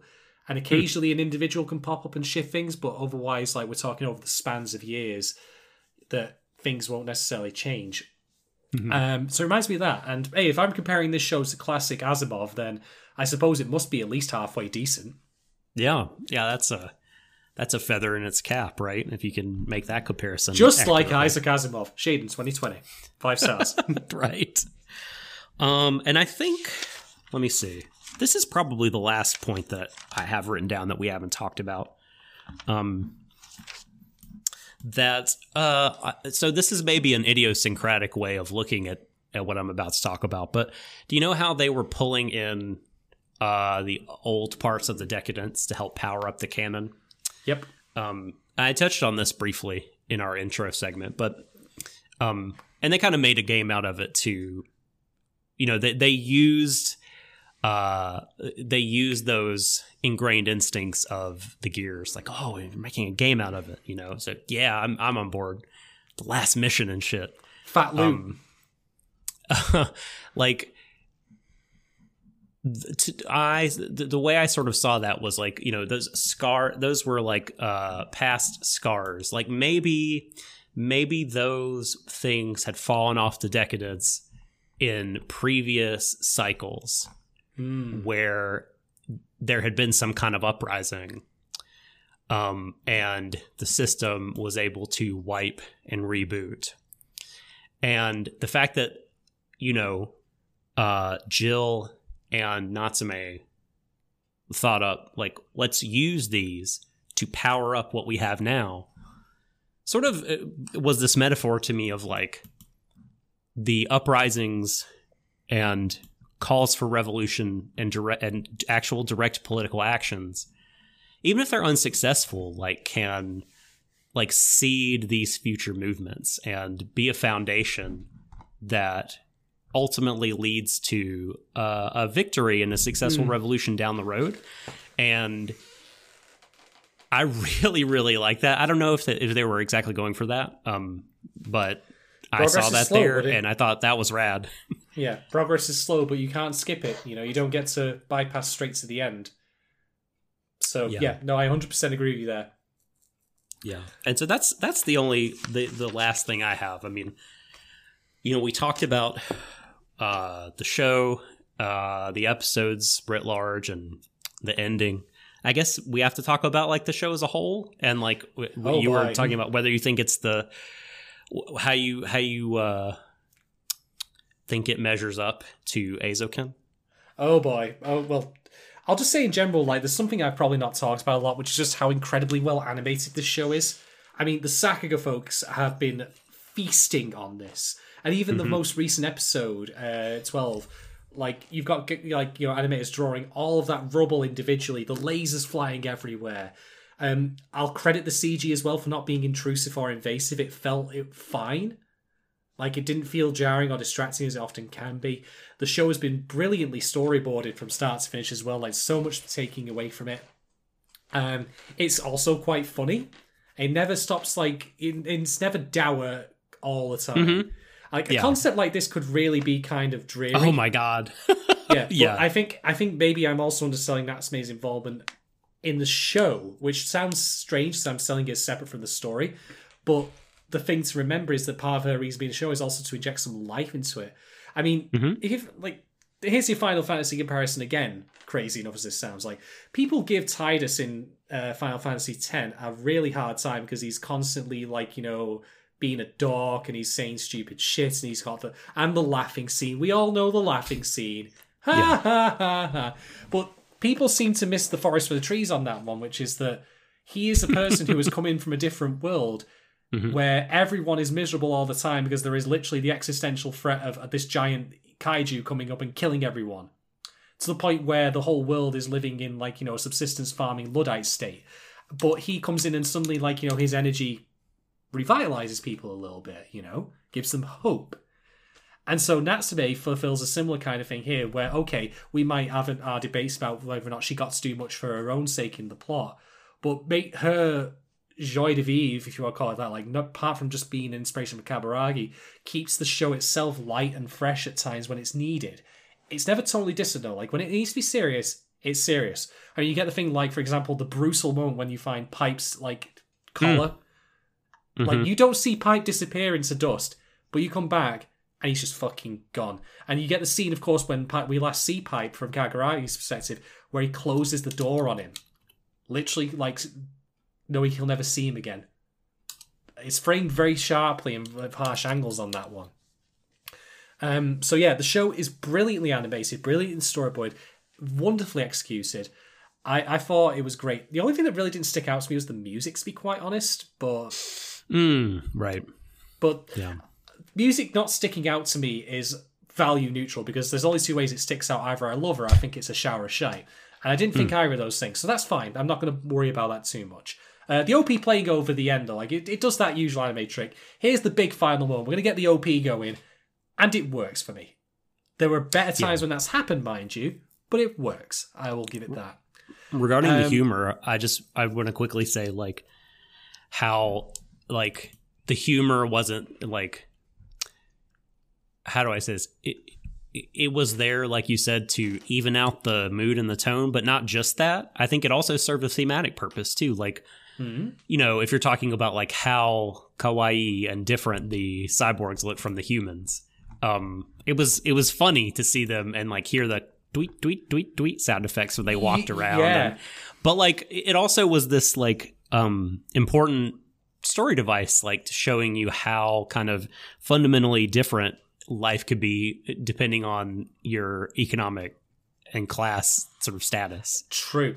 So yeah, it was so cool. Like, the humor, it was so good. It was on point and really underrated part about why the show was good, I think. Yeah, definitely. And as for the rest of it, which we've discussed at length throughout the course of this series, like, I think what's most amazing to me, or one of the most amazing things to me, is that you get that episode 2 twist, and then I'm here like, you've got to deliver on this twist now, because sometimes twists, like in, you know, a lot of J.J. Abrams stuff, for example, the whole mystery box shit, the Right. twist itself is the reason that those stories are written, and not because you then intend to do anything good with it. Fucking Like, M. Night Shyamalan, the king of that shit. Yeah. It becomes, like, the twist itself becomes a kind of, I don't know, the purpose rather than the starting point for a, you know, mystery, intrigue, or drama. But no, the twist in this one, apart from it does double duty, it both is the inciting thing for a lot of audience members to go, holy shit, this is more than I thought it was going to be. But then they deliver on it. They explore things. You get to see, like, how people, like, you know, how, like, again, Natsume, robot hand, it's shit, but she could have a new one so easily if she knows the right person. That kind of thing. It's a small point, but it's a small point that fits with the larger idea that this capitalist society, where literally like Kaburagi can buy footage of a dead person. Right. Yeah. Which again, I have to stress, that's fucking awful. Like when you say it like that, but that's what he did. He literally bought like this YouTube movie of this person dying, which is just fucking crazy. And then you go as far as having the Gadol shit factory as a prison. They are literally shoveling shit. This is not a subtle thing. This is not your daddy's license printing shit. This is, we are literally going to go and rake Gadol guano, whatever you call it. Guano.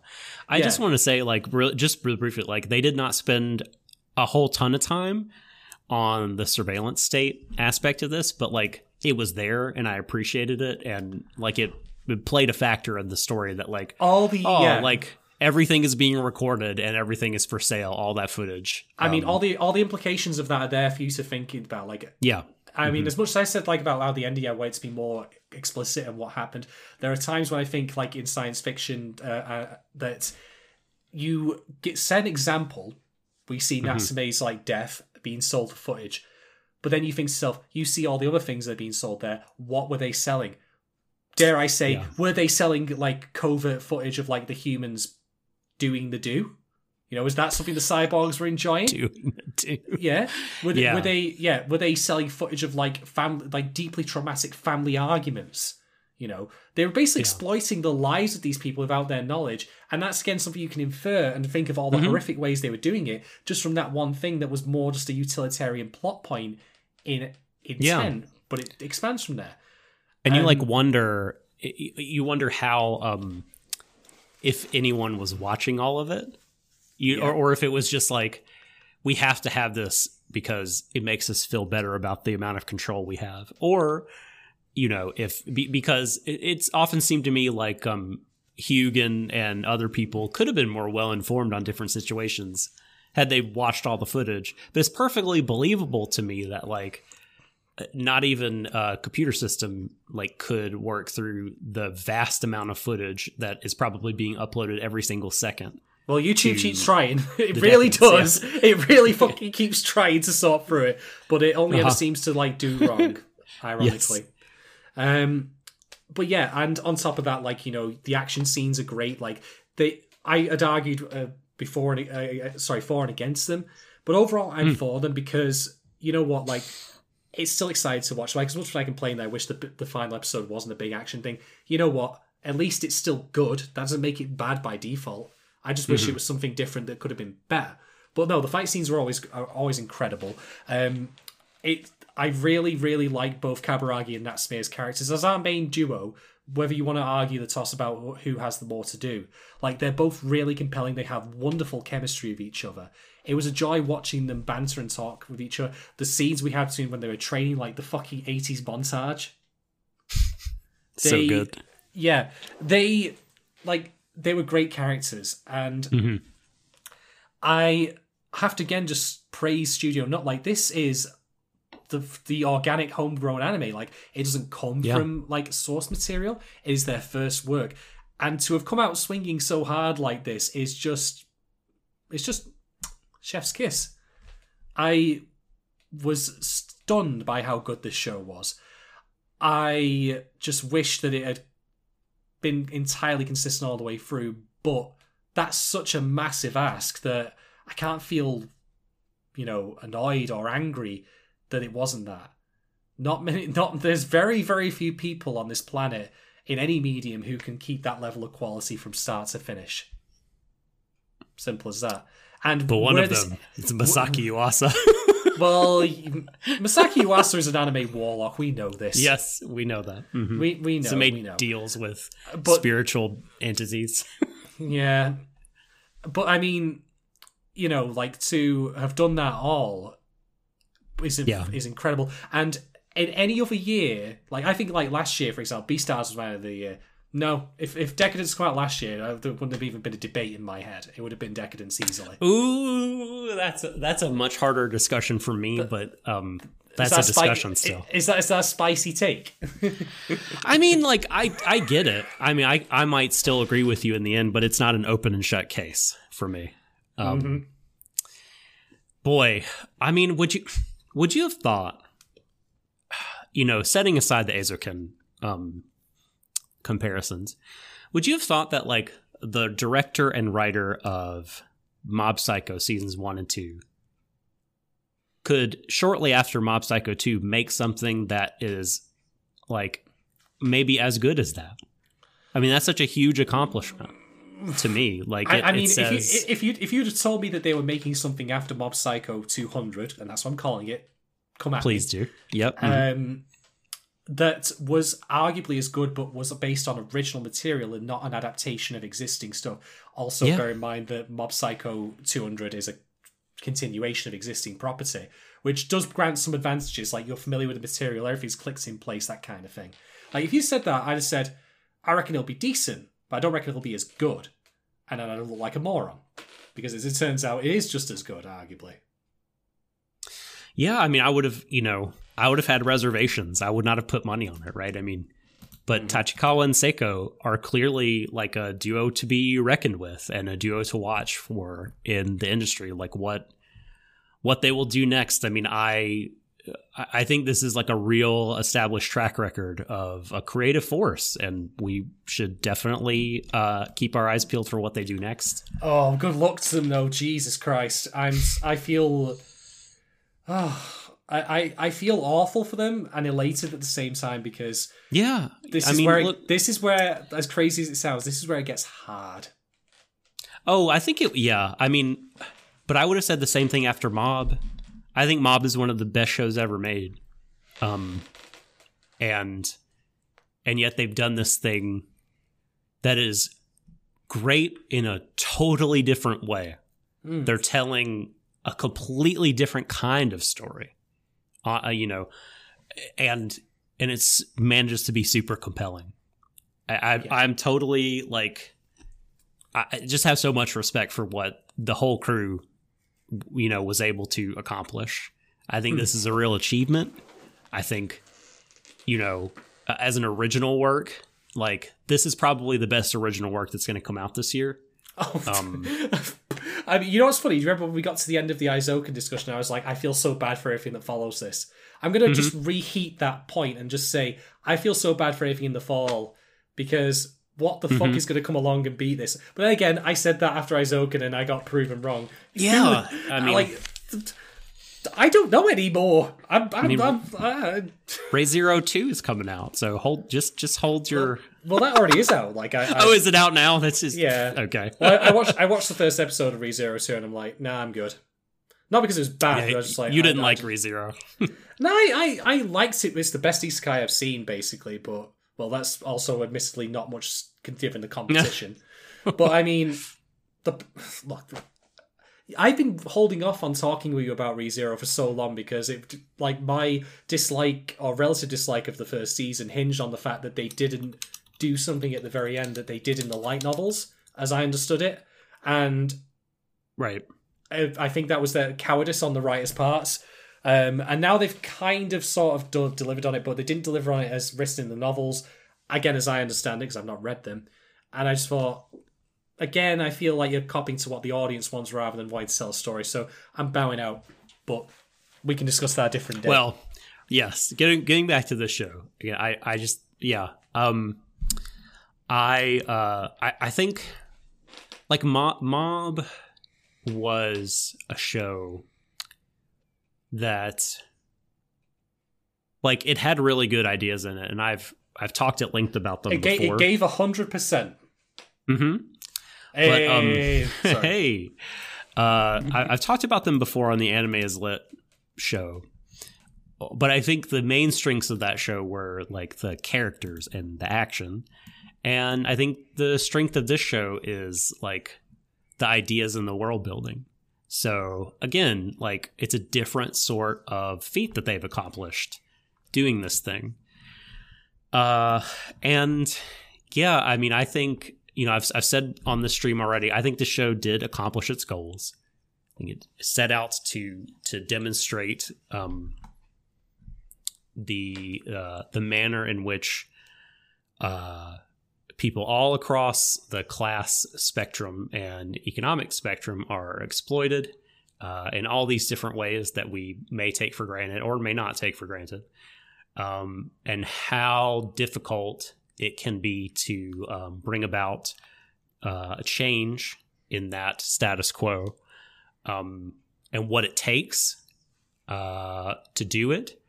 And also just be this like really cool sci-fi story with amazing world building. I mean, I think big robots, cyborgs, colorful characters. You know, the lead character, or one of the lead characters, has a robot hand. Yes. You know. Yes. I can't contain the power in my hand, and then Kaburagi just says, "What are you doing?" that again would be a scene I could see happening. But that's the joy also I think of these characters, in that I can just imagine because their chemistry is that good, I can imagine all this stuff, and it just makes me smile every time I think of it. It's wonderful. Highest marks for this one. I mean, it may not end up being my anime of the year. I think I might prefer Eizouken by a bit, but it's really close. It's a bit. That's the thing. I again must restate. Really close. I think Eizouken is the better show, but it's just and they're so different. I mean, I can see someone preferring this over Eizouken because of they like shows that try to do this thing more than they like shows that try to do the Eizouken thing. You know, they're trying to accomplish different things. But yeah, this show ruled. I'm going to give the current batch of episodes probably like, I'll say 4.25 cracked HUDs out of 5. Mm-hmm. I am probably going to give you the same. Give it the same. Oh God, I've now got to think of a witty scoring thing. I wasn't prepared for this. I should have thought of this ahead of time. Normally I do, but I don't this time. Blah, blah, blah. I know. I'll give it 4.25 Go-Go Gadget helicopter hands out of 5. Yes. There we go. Yeah. For the show as a whole, though, we've got to rate that as well, haven't we? Oh man, for me, it's a 5. I'm gonna go. I mean, I know, like, you know, I grade these things a little bit differently than you. You're nicer. That's the main thing. you have a heart. Like you don't have a lump of coal in the chest cavity where your heart would be. Like I do. Well, look, I just think my scale is different. I mean, I think. Oh, so I'm metric and you're imperial. Mm-hmm. Yes. Yes. I'm the baking. I'm the baking of the show, and you are the, I don't know, distance. Science, the science one. Yeah, right. So, like, yeah, I mean, just in terms of like enjoyment and, like you were pointing out, like following through and realizing the huge promise that it had early on. I mean, it gets full marks for me. I can't think of like an element that like, in like the broad strokes of it, I thought was like some kind of failure or huge disappointment. The ending, again, because most of episode 12 was the last part of the fight, that ties in to everything to me that was pretty great about the show. And then like the last stuff, brought down the ending. But like, again, I don't think like a 5 for 5 means it's like this perfect show. I think it just means like I've enjoyed it. I've gotten maximal enjoyment from it. Yeah. I've enjoyed it an incredible amount. It's fulfilled my fan heart and my brain, and provided me with a lot to think about. Really good discussions in chat, in the Discord, with you on pod. It's been a delight, like something to look forward to every 3 weeks when we get together and talk about it. Yeah, absolutely. Yeah. Normally on this grading curve we go by like, units of a quarter, so 0.25. But fuck it, I'm going to tear down the system. I'm not going to give Decadence a 5 out of 5 because I think that for me the ending is just enough of a flub that it isn't like maximal, as you say. But everything else was pretty much exactly what the show promised it. Like, I've said before about the idea of when shows set out contracts with the audience, like, here's what you can expect. And yes, it took the contracts in the first episode and then tore up and set on fire, but it gave us an even better one as a result. And it delivered on pretty much all of that, save for the final 2 episodes where there was some flubbing. It's like I said, made the landing, stuff fell out of the overhead locker, but it landed. And up until that point, the ride was buttery smooth. I loved every part of the show. It's been a joy talking about it. Like, I'm so glad we had it in this year in particular, because Lord knows I did not want to cover a shit like second stream show. Over we already did that this year. Yeah, great. And no doubt we'll end up doing one to round off the year as well. Oh no! Don't say that. Don't say that. There's surely something good coming along. We don't even have the poll up. Don't despair. We need to sort that, but we'll get to that. So yeah, in the end, my score for Decadence is going to be 4.9 out of 5. It's just that close. Isaacson gets the full 5, of course, by comparison. And everything else, well, no one gives a fuck about anything else we've covered this year. These two have easily been the best things we've talked about. Okay, look, I that's me being unfair, because I think we did cover Julia Richard this year, which was pretty good. That was a really good show. I liked that a bunch. I enjoyed and that Rakugo. a fair bit. Oh, yes, Rakugo. I'm going to discount Rakugo, not because it's bad, just because it's not from this year, but like I'm talking like as in stuff released this year, if you want to be pedantic about it. But was Julia Richard this year? Wow, it feels so long ago. I know. Holy I cow! don't believe it. It feels a bit spooky in my head because we were covering Kabukicho last year and up to Christmas. That's also when we were covering Vinland. Oh, so Sherlock wasn't this year that we talked about it. That's what I was thinking. Okay, so that was late 2019, and then Julia Richard for January to March. What do we do from March to June? It can't have been that good if I can't remember. What did we talk about on this format? Someone in chat, save us. That feeling when you don't remember the stuff you've covered. Well, we had listeners as the mainline one. Yeah. Bleh. Yeah. That was what did we talk about while we were talking about listeners? Holy cow. Given was last year. Listeners was Stream of Thought. You're gonna force me to go look it up. Yesterday. There we go. It was yesterday. Yes. That was quite good. That was quite good until it wasn't. But, well, Yeah, that's one where the ending... I've just realised we could throw, in my opinion, yesterday, even Decadence, I can diagnose what's wrong with them. They all suffer from the erased Violet Evergarden syndrome, where the show ends prematurely because it just runs out of an erasive drive.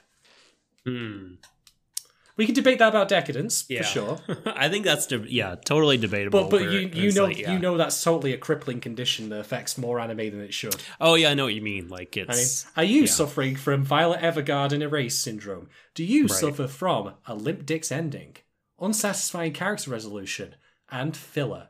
If so, consult your doctor. Yeah, do you it's a pacing problem, right? I mean, yep. Like just try to cram everything into the last or stretch things out too far.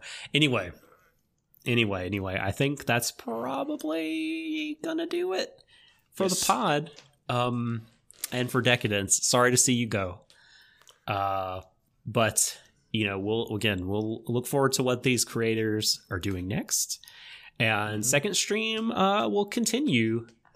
So let's see, 1, 2, 3. I think it'll be 4 more weeks before we hit this again. Since we've done it out of order. And there'll be 2 more free streams of thought before we get to the next second stream. Yeah, final one on BNA and then the first one of whatever series we cover next. Yeah. And there may be a break between the old shows and new. but this is something that I'm bringing up for the first time ever on the air. We'll talk about it off air. That I have something in mind that might be good to as a something to split the 2 seasons, but we'll figure it all out. We'll still be streaming something for you all each week. If you want to get everything that we do each and every week, head on over to patreon.com/WhatAreWeDeshou, WARUIDESHOU. Subscribe. If you want everything, it's just $5 a month, the Viking Experience tier. Those on the $3 tier, the Kind of Money tier, would get this stream, second stream. But they would miss out on our Desho the Third, where we talk about, we're currently talking about Descending Stories Rakugo Shinju. No, we're not talking about Descending Stories. That's the second season. Oh, well, what is this one called? Showa Rakugo Shinjo. Oh, just Showa Genroku. I thought Showa Genroku meant Descending Stories, but that's neither here nor there. Blah. So anyway, we're talking about the first season of Rakugo. And we have lots of content drops of things in between. Catherine is very happy you broke your own scale. I'm just gonna start smashing shit up now. I'm just gonna just literally start ripping all my cans off that thing. Like, if we ever do a really bad show, by the way, I guarantee I will do that live on air. I will literally start throwing stuff around just for the fun of it. That'd be fun to see. If you are not able to financially get on board, totally A-okay. You can still do your part to help us by heading over to Apple Podcasts and giving us not just a rating, but a review. If you write in the review. I see we've gotten a fair few ratings. We've gotten a fair few of the old 5 snake reviews. I'm sorry, ratings. But we haven't gotten people actually writing what's good about the show, which I do realize takes some effort. You can just essentially say that you enjoy the shine of the lights in my living room off my fabulous dome. You could Please say don't do that. Talk about the anime. You could say that. But if you just, doing that little thing really helps us. It helps us broaden our reach, and which helps us in all ways. You can follow us on Twitter as well if you want to interact with us. Or you could reach us directly. Shadon, how do they get in contact with you on Twitter? Find me at Shaden1010. That's Shaden and then 1010. Don't type 1010 at the end. That account is terrible and decrepit. Don't go there. I don't have anything to do with it. I don't even know if it actually exists now. I just assume it's some sort of psychopath who pretends to be me, but is like the Shaden Alta version, if you want to call it that. Right. So yeah, at Shaden1010 on Twitter. Hit me up about anything and everything. Why the hell not? And I am the Subtle Doctor on Twitter. And, you can find our stuff on, what you're watching now on YouTube, but we're on Spotify, we're on Apple Pods, Stitcher, wherever you get your podcasts, except SoundCloud. No longer on SoundCloud. Tier, pour one out for the SoundCloud. But everywhere else, you can find us. Shadon has got more Final Fantasy coming up, Final Fantasy VIII. I'll be doing some more Banner of the Maid. And more anime podcasts to come. More polls for the Patreon to decide what we're going to do now that these shows are either over or our coverage of them is wrapping up. So lots going on. Get involved. Head to the Patreon. Head to our Twitter. Thanks, everybody, for coming by. We sure appreciate Thank you. Everything in chat.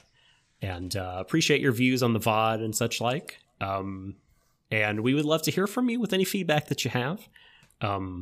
We've got Twitter, we have Discord for patrons, we have an electronic mail inbox, whatarewedeshou@gmail.com. And sounds futuristic. Yeah, it's definitely the way we're going. The world is trending towards email as its preferred form of communication. I don't know if you knew this, but it's happening. Get ready for it. My God. Yeah, I need to end the show now, so embrace each other, everyone. To the ends of the universe. Good night. Bring back the brothers.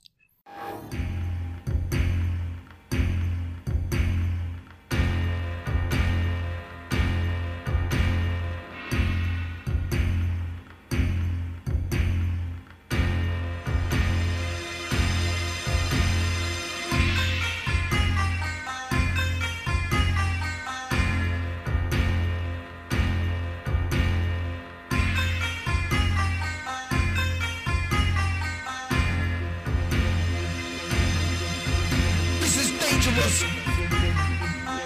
Open up your head, feel the shell shock. This is dangerous. I walk through minefields and watch your head rock.